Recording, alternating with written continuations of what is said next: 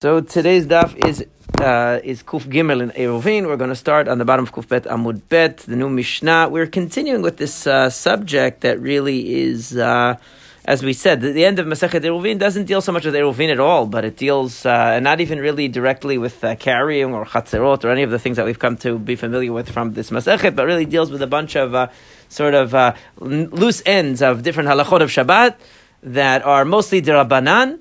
And also some of the halachot pertaining to the overriding of rabbinic halacha in the Beit HaMikdash, but nothing really related to chatzerot or eruvin directly anymore.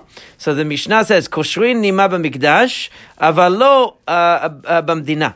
You can tie a string on an instrument. Now, this is talking about the instruments that the Levim would use to accompany the music that was played during the offering of the Korban. The Korban Tamid in the Beit HaMikdash, there would always be music playing. So this was, if their string of their harp became broken on Shabbat, so in the Mikdash, they could tie it back together, but not outside, meaning if they were not in the Beit HaMikdash, someone not in the Beit HaMikdash would not be allowed to do that. Now, anyway, we don't use musical instruments outside the Beit HaMikdash on Shabbat anyway. But ve'im batchila kan v'kan asur, and to tie it initially is definitely not allowed in either place. In other words, even in the Beit HaMikdash, let's say the Levi had a damaged harp from before Shabbat. He's not allowed to fix it on Shabbat if it was already damaged before Shabbat, or if he wants to make a harp on Shabbat, you wouldn't be allowed to do that. That's for sure. But to tie it, which is considered to be not exactly the correct way to fix it, you don't tie a string of a harp, but they would do that in order that would be functional for the time being, so that they could use it for that Shabbat for the shirah. So but either way, you're not allowed to do anything like that outside the Beit HaMikdash. And to start something fresh, even in the Beit HaMikdash, not allowed. There is an objection. It says in the Braita that no, if the string of the harp gets broken on Shabbat, you can't tie it in the normal way. You actually have to do aniva. Aniva means to loop it around, like make a bow, but not really a full knot.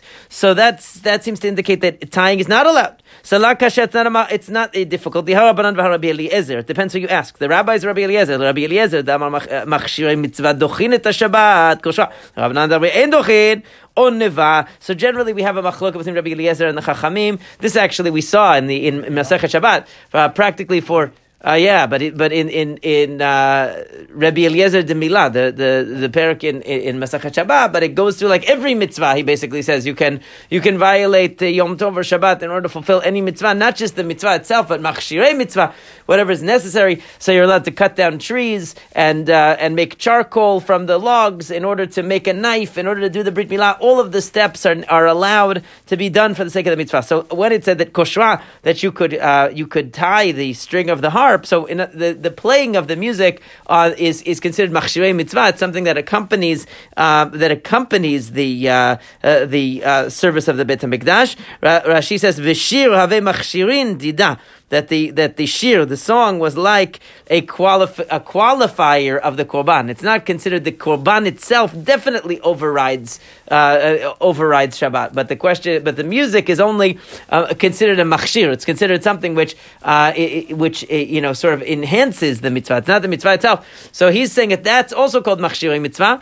And that would override Shabbat. You could tie the harp, even if it's an Isur Deoraita. But the rabbis say, no, you can only make a bow of the string. You cannot tie it fully. Now the question is like this though, but Rabbi Eliezer, but if it's Rabbi Eliezer, then he should say you can make a harp on Shabbat. Because Rabbi Eliezer says whenever you have a mitzvah to do, you can do all of the preparations and everything necessary to make it happen, including a mohel could make a knife on Shabbat in order to do the Brit Milah. And if he had to cut down trees in order to burn them into charcoal in order to make the knife, meaning no matter how many steps there are between you and the mitzvah, you can do all of them. So definitely here, to make a harp should be allowed then. So what's the problem with making the harp then? Right? So that's Rabbi Eliezer's opinion. Yes. Yeah, it's one of them. It's Sherut HaLeviim bebeit HaMikdash. Every day. Yeah, right. They would play music and sing both. Yeah, wow, okay. Yeah. So Rashi here is saying that even the song is considered machshirid. It's not considered essence of the mitzvah, but it's considered, creating the right ambiance for the mitzvah, but even that, and even to make the instrument should be allowed according to Rabbi Eliezer. So what are you talking about tying it if it breaks? You should be able to make a harp on Shabbat according to Rabbi Eliezer. Forget about Rabbi Eliezer for a second. It's a machlok between Rabbi Yehuda and the rabbis, because according to Rabbi Yehuda, whether you do aniva or whether you do kshira, meaning any kind of tying is not allowed. So there's no distinction between making a bow knot or making a real knot, according to Rabbi Yehuda. And that would mean that, according to that, both of these opinions, both the Mishnah and the Braita, are holding like Rabbi Eliezer, that the machshirei mitzvah override Shabbat. The question is, though, according to Rabbi Yehuda, it doesn't make a difference whether you tie with a bow or you tie a regular knot, because they're both equally prohibited. So if you're overriding the law of tying knots, it doesn't make a difference. So tie it correctly. And according to the rabbis, they say, well, since you have the option of tying it in a makeshift way, just with aniva and I'll do that instead. But really, they're both agreeing, then, according to that you're allowed to override Shabbat for the sake of these, what's called machshirei mitzvah. So the Gemara says, aliba nevan. Now, according to whom are they having this argument then? Because we just said a second ago that if you're going like Rabbi Eliezer, in other words, if you're going to according to the rabbis who argue with Rabbi Eliezer, they say that machshirei mitzvah is not allowed on Shabbat. So if you didn't do the preparations for the mitzvah and the harp is broken, there's nothing you can do. You can't fix it in order to allow you to play the music to accompany the Korban on Shabbat. You wouldn't be allowed to, okay, at all. So we must be going like Rabbi Eliezer. Rabbi Eliezer, who says that anything that's related to the goal of the mitzvah is allowed. So then why would you make a distinction? In other words, why is he saying only if it broke you're allowed to fix it? You should even be able to make a harp on Shabbat. So again, he says, there is an intermediate position. There's a position that says that preparations for a mitzvah are not allowed on Shabbat at all, and they don't override Shabbat. There's a view that says that they completely override Shabbat. And then there's a mitzvah, there's a view in the middle that says anything that you could have done before Shabbat and you didn't do it, you can't now do it on Shabbat. But if something happened on Shabbat that interfered, you could fix it. So if the harp breaks on Shabbat, now you can fix it. But if it was broken before, or if you didn't have one before, you should have gone to the store before. Why are you doing it now on Shabbat? Right? And that is what we're going to say. The Tanya of Ben Levi, shenifseka lo nima. This is Rabbi Shimon and the rabbis. Ben Levi, a Levi, that his harp string broke, bechinor, right? That was the harp back then. Now, that's what they called the kinor. Koshra. So Rashi says arpa, the harp. Right, that's what they called it. Not a violin. Sometimes they show pictures of violin, but I don't think they had violins, and definitely not a modern violin. It's much later, huh? Like Kinor David is not. Right, it's some kind of a harp. They called the string instrument kinor, but they had percussion instruments and they had string instruments and they had some like flutes and stuff like that, like wind instruments. Anyway, so koshra, you can tie it. Rabbi Shimon omer onva. Rabbi Shimon says you can bow tie it, but not tie it fully. Rabbi Shimon ben Elazar omer that doesn't help anyway. What good is it going to do if you tie the middle of the string? It's not going to work. If you ever tuned a string instrument, so the way that there's two knobs, and so normally you don't snap the. If you snap the string, you could pull the string up and roll it, wrap it around the other peg. And it will not work as well, but it will work, right? So rather than tie the broken string, he's saying, no, you shouldn't tie the broken string. What good is that going to do?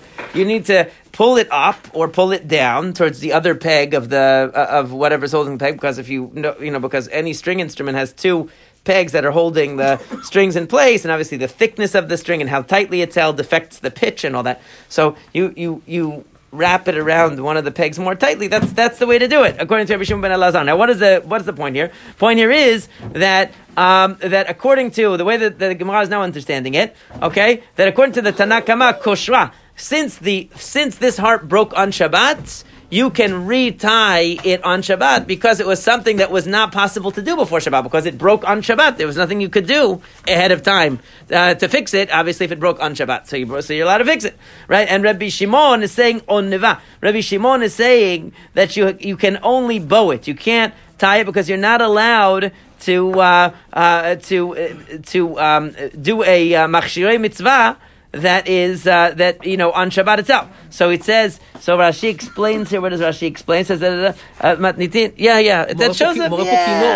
This is right, but this is modern violin. The modern violin is like not as old as the Beit HaMikdash. They didn't have anything that looked exactly like that, but it's a nice picture, to give you an idea. But a harp is probably what they had.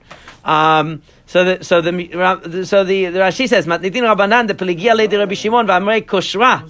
Okay, disviru lehu ki Rabbi Eliezer b'chada de machshirei mitzvah dochin. So on one hand, they agree with Rabbi Eliezer that machshirei mitzvah, that something that's a preparation for a mitzvah, overrides Shabbat. But they disagree with him in saying that that it has to be something that occurred on Shabbat. If it was a situation from before Shabbat, so then you can't remedy it on Shabbat. And according to Rabbi Shimon, even that you're not allowed to do. You can just bow it. You cannot fully tie it. And Rabbi Shimon ben Elazar says, listen, once you're already breaking Shabbat by tying something, you might as well tune it correctly. Why are you doing it in a way that's not going to work? At least get the mitzvah. Okay? That is one possible way of interpreting it. So our Mishnah that says koshrin is talking about according to the rabbi. Since it broke on Shabbat, you're allowed to fix it with the kshira on Shabbat. However, according to Rabbi Shimon, the Braita that said you have to make a bow, you can't make a full knot, that's Rabbi Shimon who says that even there you're not allowed to go ahead and tie, because tying is one of the melachot. You can just bow it, and that'll have to do for that Shabbat. Okay, v'ibait ema, alternatively, havahara banan. It could be that both of these opinions are following the rabbis, meaning, forget about Rabbi Shimon, who says that you can't do machshirei mitzvah on Shabbat. Even when the circumstance emerges on Shabbat, he says you can't do anything about it. Maybe both of them are the rabbis, but la kasha ha be'emtza kan min hatzad. It depends where this problem emerges. In other words, if it's in the middle, if it's on the sides, so then even like if it breaks on the end of the string, so you don't really need to fully tie it in order for it to work. You can sort of like do a makeshift thing, should be okay. But if it's right in the middle, a makeshift bow is not going to work for using the instrument, and that's why they made a distinction. Or alternatively, again, both of them could be in the middle of the string. But the only thing is, mor savar gazrina, mor savar lo gazrina. That one says, meaning that Rabbi Shimon, who is saying that you have to bow it, is saying gazrina, and he's saying that if we allow you to do a regular knot in the middle of the string when it breaks in the middle of the string, so then when it breaks on the end, you're also going to do a full knot, even though you don't need to. So therefore we say never do a full knot, always bow it. And the rabbis say no, if it breaks in the middle where it won't work at all unless you tie it properly, so tie it properly.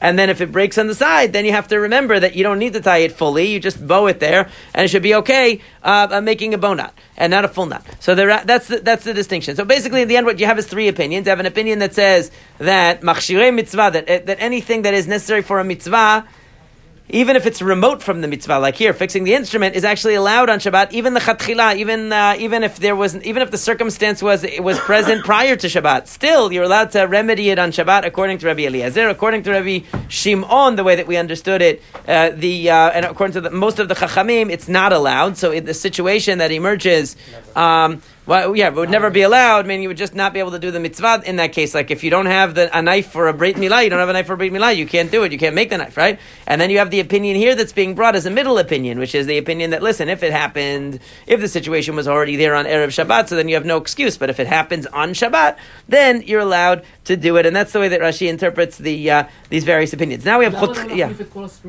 Huh? Right, I mean, they could. Right, if they have another one. Right, I mean, no, it would be the same as tuning it. In other words, putting in the string, that's what it says, lechatchila. If you put in a totally new string and you restring the instrument, that's the same as tuning it and tikkun kli. Right, it's going to be the same. It's going to be the same or worse as putting in a totally new one, because you're totally creating a new string. Yeah, I mean, it's... a really good player should be able to play with missing a string. There's like, there's famous stories about the players that the string broke in the middle of the major performance and they played the whole thing without having to replace it. Yeah. Really good ones. Anyway, well, yeah, it's a problem. He did it. Yeah, it's a famous story. Yeah. Oh yeah, but he lives in New York. Oh, Kshayelet. Oh. So the Mishnah says Chotchidi. I saw him one time in Washington. Chotchidya belet b'mikdash, avalo b'mdina. So you can cut off a wart that's on the body in the mikdash, but not outside. But you can't use a kli. You can't use like a knife to cut it off. You have to pull it off with your hand. Now this is talking about a kohen that wants to serve in the Beit HaMikdash, and he has like a growth on his hand, that wart, something like that on his hand, that will make him pasul from serving. So in order to do the avodah, he's allowed to pull it off. It's only an isur d'Rabbanan. What? Obviously, it's dry and it's not going to... We'll see, but it's visible, so he has to take it off. So to pull it off, with his hand is only surah Rabbanan because it's not the normal way of doing it. But to use a kli is not allowed to, and certainly outside the Beit HaMikdash, there's no reason to do it to begin with, let alone to use a kli. And the malacha here would be the malacha of gozez, just like removing, like shearing the sheep, shearing anything off your body, your hair, anything. It's called gozez. Okay. Now the Gemara says, uraminu. We have an objection to this here. Kivo v'havato. Actually, what should it actually say? Harkavato. Yeah, I thought so. It didn't make any sense. Harkavato v'havato mechut tchum v'chatichat yibalto en dochin. So it says if you have a korban pesach, it's really talking about there. A person brings korban pesach, and the korban pesach he needs to carry it or bring it from outside the techum to offer it on Shabbat. I guess talking about where Erev Pesach falls on Shabbat. So they bring korban pesach on Shabbat. I think it is. Yeah, so complicated. Right? They bring the korban pesach on Shabbat. So in order to bring it from outside the techum or where he has to carry it or he has to cut off. Yabelet, like the wart or the growth that he says, in dochin, you can't do it, too bad for you. Rabbi Eliezer Omer dochin, Rabbi Eliezer says no problem, because remember, Rabbi Eliezer says any means to the end of a mitzvah is always allowed. You can carry it on your back, you can pick it from outside the techum, you can cut off whatever you need to cut off, no problem. Right? Rabbi Elazar, Rabbi Yossi, and Rabbi Elazar and Rabbi Yossi have Rabbi Yossi Bar Chanina have a discussion about this. Chad Amar Hav Hablecha.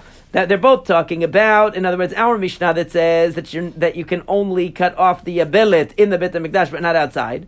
Okay? And this Braita that says, no, you can't, according to the Chachamim, cut it off. So, why not? Right? So it says, both of them are talking about a moist wart, but vilakasha kan be'ad v'kan be'kli. One is talking about by hand. By hand, you could pull it off. With a vessel, with a kli, you're not going to be allowed to pull it off. So that when it says that you're not allowed to put it off, it means with a kli. Right? No, both of them are talking about with the hand. One is talking about moist, one is talking about dry. In other words, when it says that you're allowed to cut it off, that's talking about, in the Mishnah, talking about dry. When it says you're not allowed to, it's talking about moist. Okay? Now, so according to the interpretation that our Mishnah that says you could pull it off is talking about by hand, and the one that says you can't pull it off the animal, which really should be the same thing, talking about with the kli. Why didn't he take the other interpretation that the one you're not allowed to do is the moist, and the one that you're allowed to do is the dry? Because when it's dried out that much, even with a kli is okay. Dried out, it's not even attached to your body anymore. It's just crust that comes off. Right? Because it'll just crumble away. That's nothing. That's not a wart anymore. It's not really attached anymore when it's all dried out. So it wouldn't be an issue. Well, that's why I wouldn't even say that it wouldn't even say you're allowed to do that. It doesn't need to say you're allowed to do that, because even with a kli you're allowed to do that. And according to the one that says that the distinction here is between wet and dry, in other words, that in our Mishnah where it says that you're allowed to, that's talking about where it's dried out. And when it says you're not allowed to, it's talking about when it's moist. Why didn't he take that distinction and say, no, our Mishnah is talking about by hand? And when it says you're not allowed to talk about with a vessel, if you the fact that you're not allowed to do it with a vessel, it already says in the Mishnah you're not allowed to use a kli. That you're not allowed to use a vessel. So why in Pesachim, when it's talking about Pesach, would it mention that you're not allowed to remove a wart and only be talking about a vessel? We already know you're not allowed to use a vessel to remove something like that. So what would the chidush be? Right? So therefore it must be that what it's adding in Pesachim is that if it is moist, you're not allowed to remove it, even by hand. V'idach, what about the other side of the debate? No, over there it needs to mention it again. Even though it's talking about using a kli there, it has to tell you that even with a kli, Rabbi Eliezer says it's okay. So that's why in Pesachim it brings up the issue again. Even though they're both talking about, right, over there is also talking about using a kli, and even though our Mishnah here says using a kli is not okay anyway, but they wanted to show you that Rabbi Eliezer says that you can. V'idach, so what will the other side respond? Dumya, but look, it's connected. What are the examples given over there in Pesachim? The examples that are given are a person who carries the animal, a person who brings it from outside the techum. Right? Dirabanan. They're all rabbinic things. So that means it must be talking about removing that wart by hand, because that's when it's dirabanan. It can't be talking about removing it with a kli where it's deraita. Because why would it put it together with other things that are only dirabanan, like carrying the animal on your back, because we say chai noseh tatzmo. A living animal actually carries itself, and it's only isur dirabanan to carry a living thing. And also outside the tchum, also dirabanan. So it says v'idach. He says here, Kivo dilak Rabbi Natan, damar chai noseh tatzmo, v'havatam chutz tchum Rabbi Akiva, damar tchumin deoraita. No, I'll just say they're all deoraita actually. It's telling you there are things that are deoraita. It's telling you carrying the animal not according to Rabbi Natan, that says that carrying an animal is only derabanan, but according to the other rabbis that say it's deoraita, and still Rabbi Eliezer says you can carry it. And even according to Rabbi Akiva that says that tchumin is deoraita, right? Even the 2,000 amak tchum is deoraita according to Rabbi Akiva. He would say that still, right? Rabbi Eliezer would still say, even according to that, you're allowed to come from outside the tchum with your korban pesach because it overrides all the laws of Shabbat, and also using a kli to remove a wart from the animal would also override Shabbat because you're doing it for the korban pesach. So therefore, it had to mention there again that you're allowed to use a kli according to Rabbi Eliezer because it's talking about things that are deoraita, and yet Rabbi Eliezer still allows you to do it. Now, Rabbi Eliezer, it's not Ased Ochel Lo Taseh. It's Ased Ochel Lo Taseh. Everybody agrees with. When we learned in Masechet Shabbat in the Rabbi Eliezer de Milah, the parak of Rabbi Eliezer de Milah, it says that every mitzvah taseh, he says, overrides Machshirei mitzvah override Shabbat. According to Rabbi Eliezer, every mitzvah, build a sukkah on Shabbat, make a lulav on Shabbat, make a knife for a brit milah on Shabbat. Every mitzvah taseh overrides Shabbat. Machshirei mitzvah dochin. That's that. It's not really Aseh Lo Dochelot. Huh? Anything, because in that parak it says every positive mitzvah that you would need to violate Shabbat in some way to do it, you could do it. Pull it out of the ground on Shabbat, you could do it. I don't know. Yeah, he would say. No, anywhere according to Rabbi Eliezer. We learned this before. Yeah. You guys have to go back and do Chazarah. You forgot it. All right. Now, Mativ Rav Yosef said, Amar Rabbi Eliezer kal v'chomer. Rabbi Eliezer said it's a kal v'chomer. Ma shechita shim b'shum melacha docha et Shabbat. Well, if you see that shechita, which is actually a melacha over at Shabbat, elo shimshum shavot eno din shiduchu et Shabbat, then these things that are only rabbinic shouldn't they override Shabbat? In other words, Rabbi Eliezer said, if you're allowed to do shechita on the korban pesach, which obviously overrides Shabbat, so then why not carry the animal? It's only derabanan. Why not bring it from outside tchum? Only derabanan. So clearly, Rabbi Eliezer thought that these were derabanan, not deoraita, and that supports the idea that he was talking about removing it not with a kli, he's talking about removing it by hand. Okay. Now, Ela Amar Rav Yosef Hava Habiat. They're both talking about by hand. Ushavot mikdash b'mikdash itiru. The mikdash b'mdina lo itiru. The point is that even though it's done, now here's the chidush of Rav Yosef. He's saying that what does it mean in our Mishnah? B'mikdash avalo b'mdina. Right? What it means is that yes, you can do this isur d'Rabbanan, removing the wart with your hand, not with a kli, in the mikdash. But if you're bringing a korban to the Beit HaMikdash and you want to do it at home before you come, you can't do that. Right? Meaning you're bringing your korban pesach. You can override the rabbinic laws for sacred items, but only in the Beit HaMikdash, not at home. That's why in the Mishnah, when it says Bamikdash, it's talking about, right, doing it actually physically in the Beit HaMikdash. And when it says that you cannot do it, when the rabbis are talking about bringing the korban pesach, it means doing it at home before you come. That you're not allowed to do, remove the wart. But if you were in the Beit HaMikdash, then they would say it's okay if you do it by hand. That makes good sense. The assumption is that it's popped on Shabbat, right? You discovered it, I guess. Maybe you discovered it on Shabbat. Yeah, I guess if that's before Shabbat, there's not. Then why didn't you do it before? It's a good. Yeah, then you should have been expected before.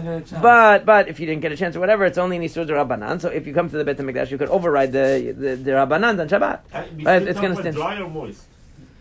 It's basically saying either one at this point, because when you remove it with your hand, it doesn't matter.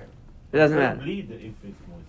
But that's not your kavanah. You just want to remove it. So you're right. You might be right though. But so Abaye was saying this over, and Etiver of Safra didn't like this. He said to Abaye, "Haya koreh b'sefer ala iskupa." We learned about this before. A person sitting on the porch and he's reading a scroll. V'nitgalgel sefer miyado, and the end of the sefer went into the street. Right? Golelo etzlo. He can roll it back to him.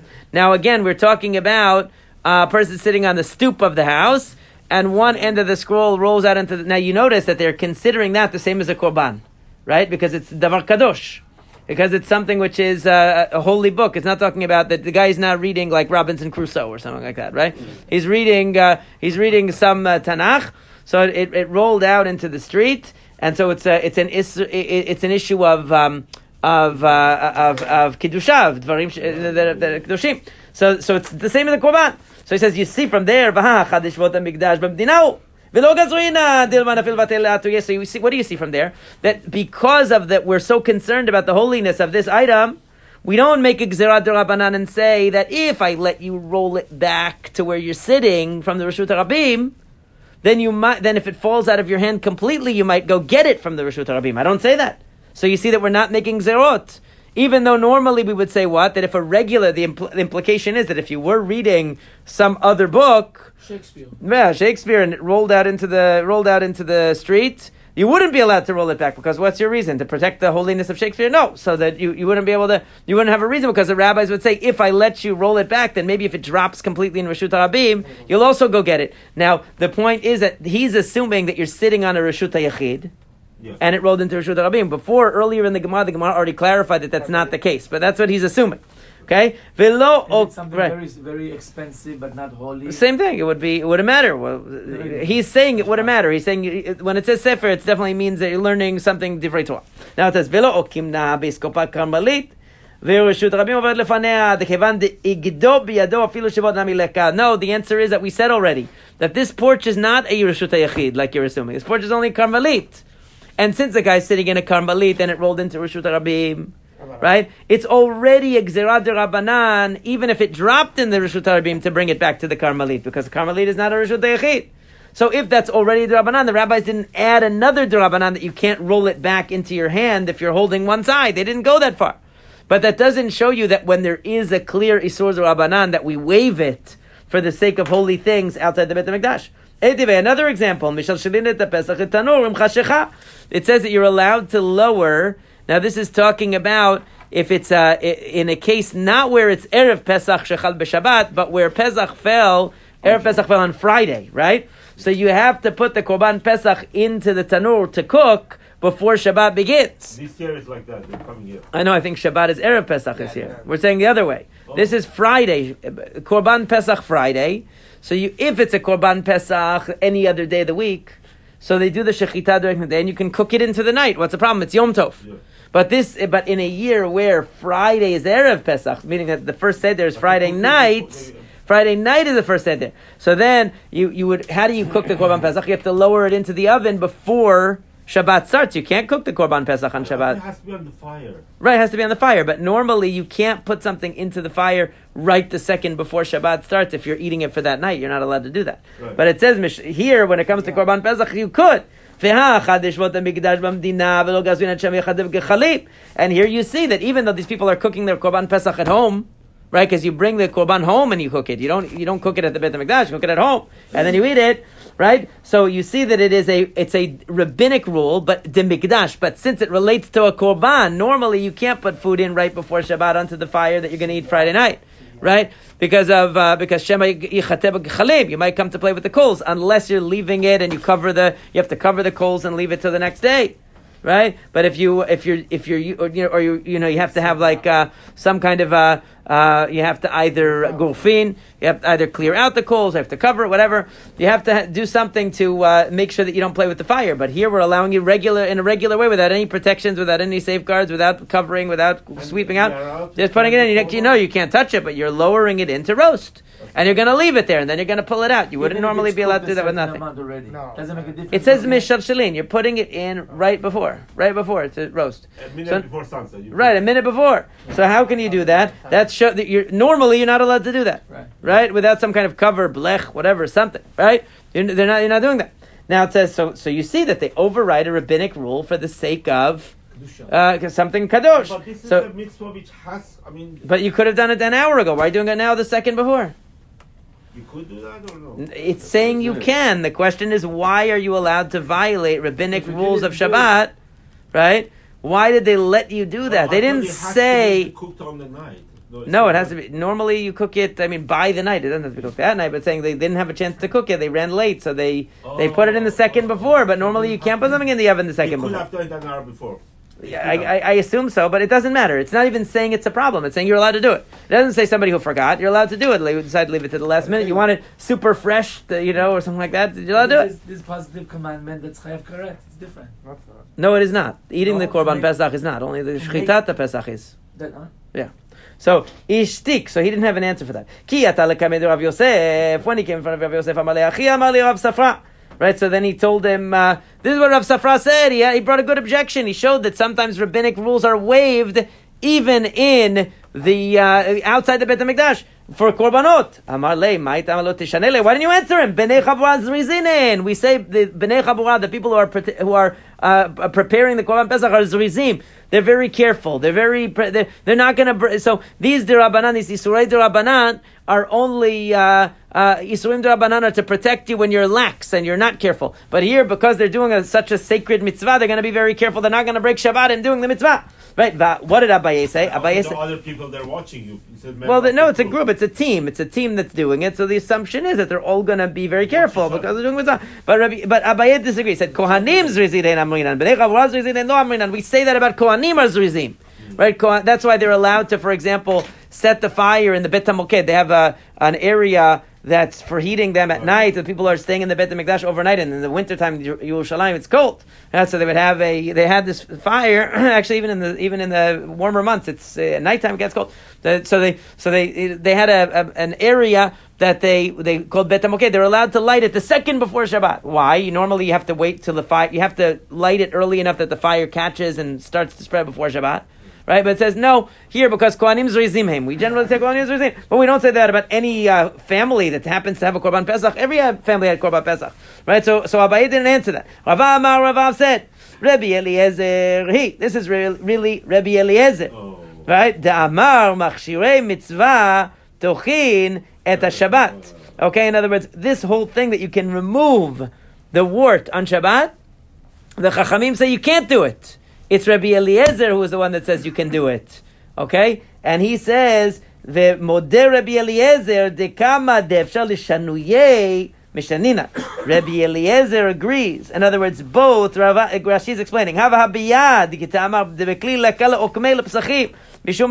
that you can't say that they allowed you to remove the wart with a kli for the Korban Pesach, because that for sure you're not allowed to do. Rather, both our Mishnah is saying that we're talking about removing it with the hand, and also, and that's why. So he says, Elamat nitin de katanei. I'm reading Rashi. Shevot efshar lametmol midchei mikamei machshirei mitzvah. That even though you were able to do it the day before, Rabbi Eliezer says you're allowed to remove it on Shabbat. Rabbi Eliezer, now, right? So it says that he says dochin, even an av melacha, even a melacha that is a deoraita. You can override it for the sake of the mitzvah. The only thing is that still, if you're able to do it by hand instead of with kli, it's better. In other words, he's saying that's why this Mishnah could still follow Rabbi Eliezer. Even Rabbi Eliezer would say it's better not to do it with the kli. Minimize the chilul Shabbat. Okay? Now, what are you talking about? Titania, as we learned in the Braita. Kohen shalata bo yabelet, chaveru chotcha lo b'shinav. Then how do we know that Rabbi Eliezer? How do you know that Rabbi Eliezer says that if you can minimize the violation of Shabbat, you should? Because it doesn't sound like he thinks that. It sounds like he thinks you can go burn down, cut down trees and burn stuff and do whatever you need for a mitzvah. How do you know that you have to do it with a shinui?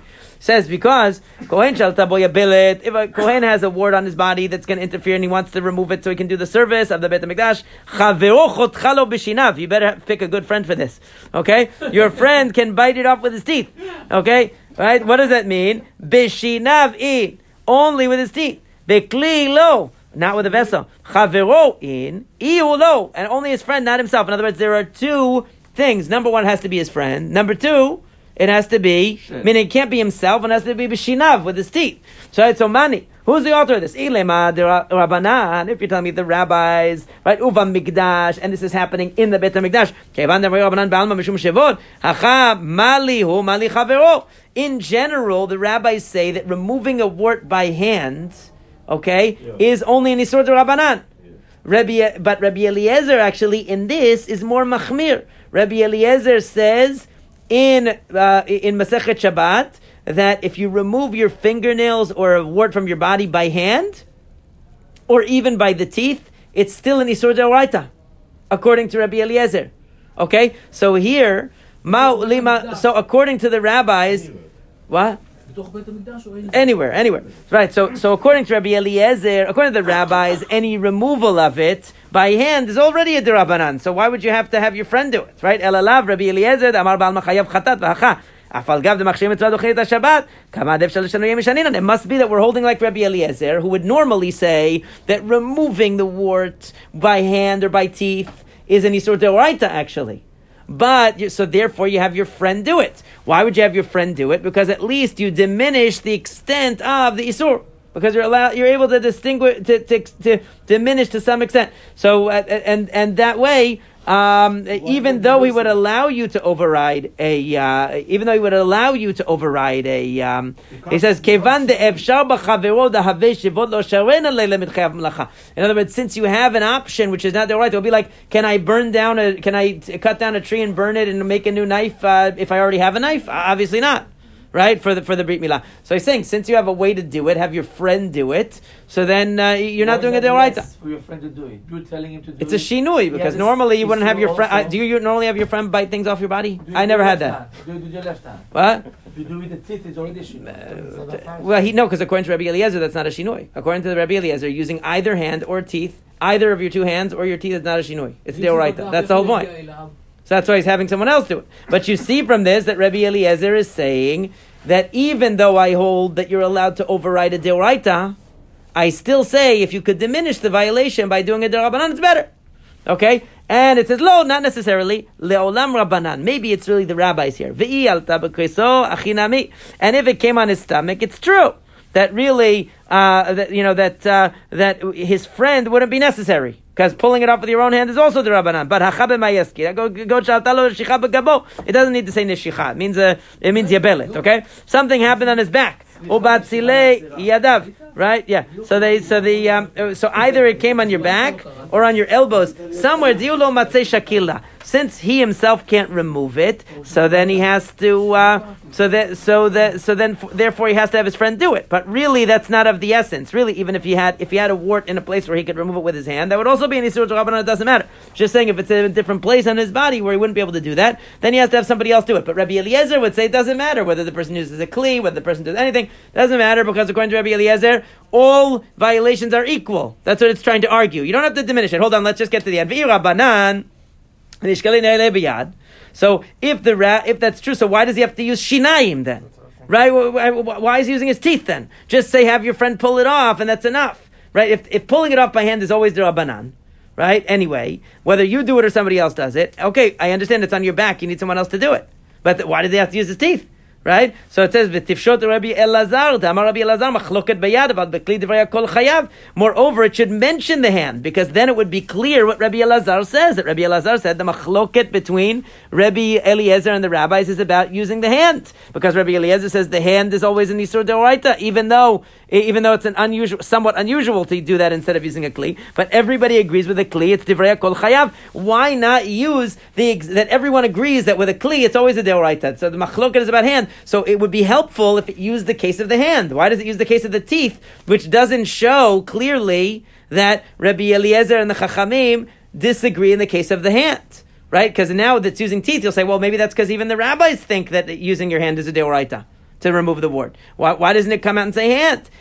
So therefore, what do you see from this? Yeah, so you see from this that it's not really the rabbis, because if this were the rabbis, then the case would have been the hand, not the teeth. The fact that it's having your friend do it with the teeth is that because the friend is of the essence of the case. Because according to Rabbi Eliezer, whether you do it with your hands or with your teeth doesn't make a difference. It's still the same level of deoraita. It's only once your friend comes along and does it that it makes a difference. And that's why it mentions the friend.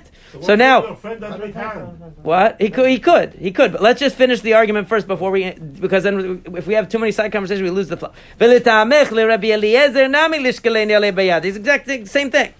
Right? So according to Rabbi Eliezer, according to you, that Rabbi Eliezer, so according to Rabbi, that it's really Rabbi Eliezer here, right? That it's really Rabbi Eliezer, and you want to prove that Rabbi Eliezer is of the opinion that even though you're allowed to override a deoraita, if you have the option to just do a derabanan, you should do that instead. So why doesn't he do it by his hand? Exactly. Right? So see, you don't have to ask the question because the Gemara usually figures out the question, right? So why doesn't he use his hand? Why does he have his friend biting him? It's weird. Okay? If it's the same thing. So it says, hi, so therefore what? So why are you so compelled to say it's Rabbi Eliezer? It's still the case doesn't work. You don't like the fact to say that it's the rabbis speaking in that case, because you're saying that if it's the rabbis, then why are they using shinayim? But I could ask the same thing. Why is Rabbi Eliezer using shinayim? It's the same thing. Once you have your friend doing it, according to everyone, it's the Rabbanan. So what difference does it make, hands or teeth? So it says, no, it's not true. Because Rabbi Eliezer, we understand. We're arguing that Rabbi Eliezer holds that yes, violations are pushed aside for the sake of the mitzvah of serving in the Beit HaMikdash, and therefore even removing the yabelet or whatever is pushed aside. But we're saying he recognizes gradations. Okay, if you can do this in a rabbinic violation instead of deoraita, do it in a rabbinic violation. Right? So therefore, we understand, he says, Hainu de gazar yad atukili. Therefore, he said, since I hold that the deoraita is using hand or vessel, and therefore, and I don't want he says, that's why he said, I want the person to use their teeth, because that way they won't come to use a kli. Okay? Rather than using a hand where they might come to use a kli. In other words, since he's recognizing lower levels of violation, he's saying get as far from the core violation as possible, so he says use the teeth. But the rabbis, okay, because according to the rabbis, it's very simple. Let either the friend, if it's on his back, let his friend remove it with his hand. If it's on his stomach, he can remove it himself with his hand. In other words, there's no gradations. Once you're in the realm of rabbinic violation, the rabbis say anything goes. What difference does it make? Teeth or hand or whatever, it doesn't make a difference. But according to Rabbi Eliezer, that there are that we're pushing off even biblical violations, but if we can lower the stringency, we lower it. So as much as we can lower it, we lower it. So therefore, we'd rather you not use hand, because hand, even though your friend is doing it, hand is closer to kli, and then maybe you'll end up doing it with the kli, which would be deoraita, even if somebody else does it for you, it's deoraita. So therefore, have him do it with his teeth, so he realizes I'm not using my hands, and nobody will come to actually use a kli, which would be even worse. So because he's charting it matters of degree. Right. So therefore he's going to say that not only should it be your friend, but he should use his teeth instead of his hand. Because even though it's true they're both rabbinic violations, whether the friend uses his hand or teeth, according to Rabbi Eliezer, if you use your hand or teeth, it's deoraita. But if your friend using hand or teeth doesn't matter, it's going to be d'Rabbanan because it's somebody else doing it. But if the friend uses a kli, it will be deoraita, because that's like having a haircut. I mean, right? Yeah. So it's right. So therefore, don't use your hands even when the friend does it. So that way, he realizes he can't use the kli, because once you're getting into levels of degree, so then it makes sense to try to remove you as much as possible. But according to the rabbis, that say there's two categories: deoraita, which is not pushed off, and d'Rabbanan, which is pushed off. What difference does it make how far removed from the deoraita you are? They're just saying d'Rabbanans are pushed off.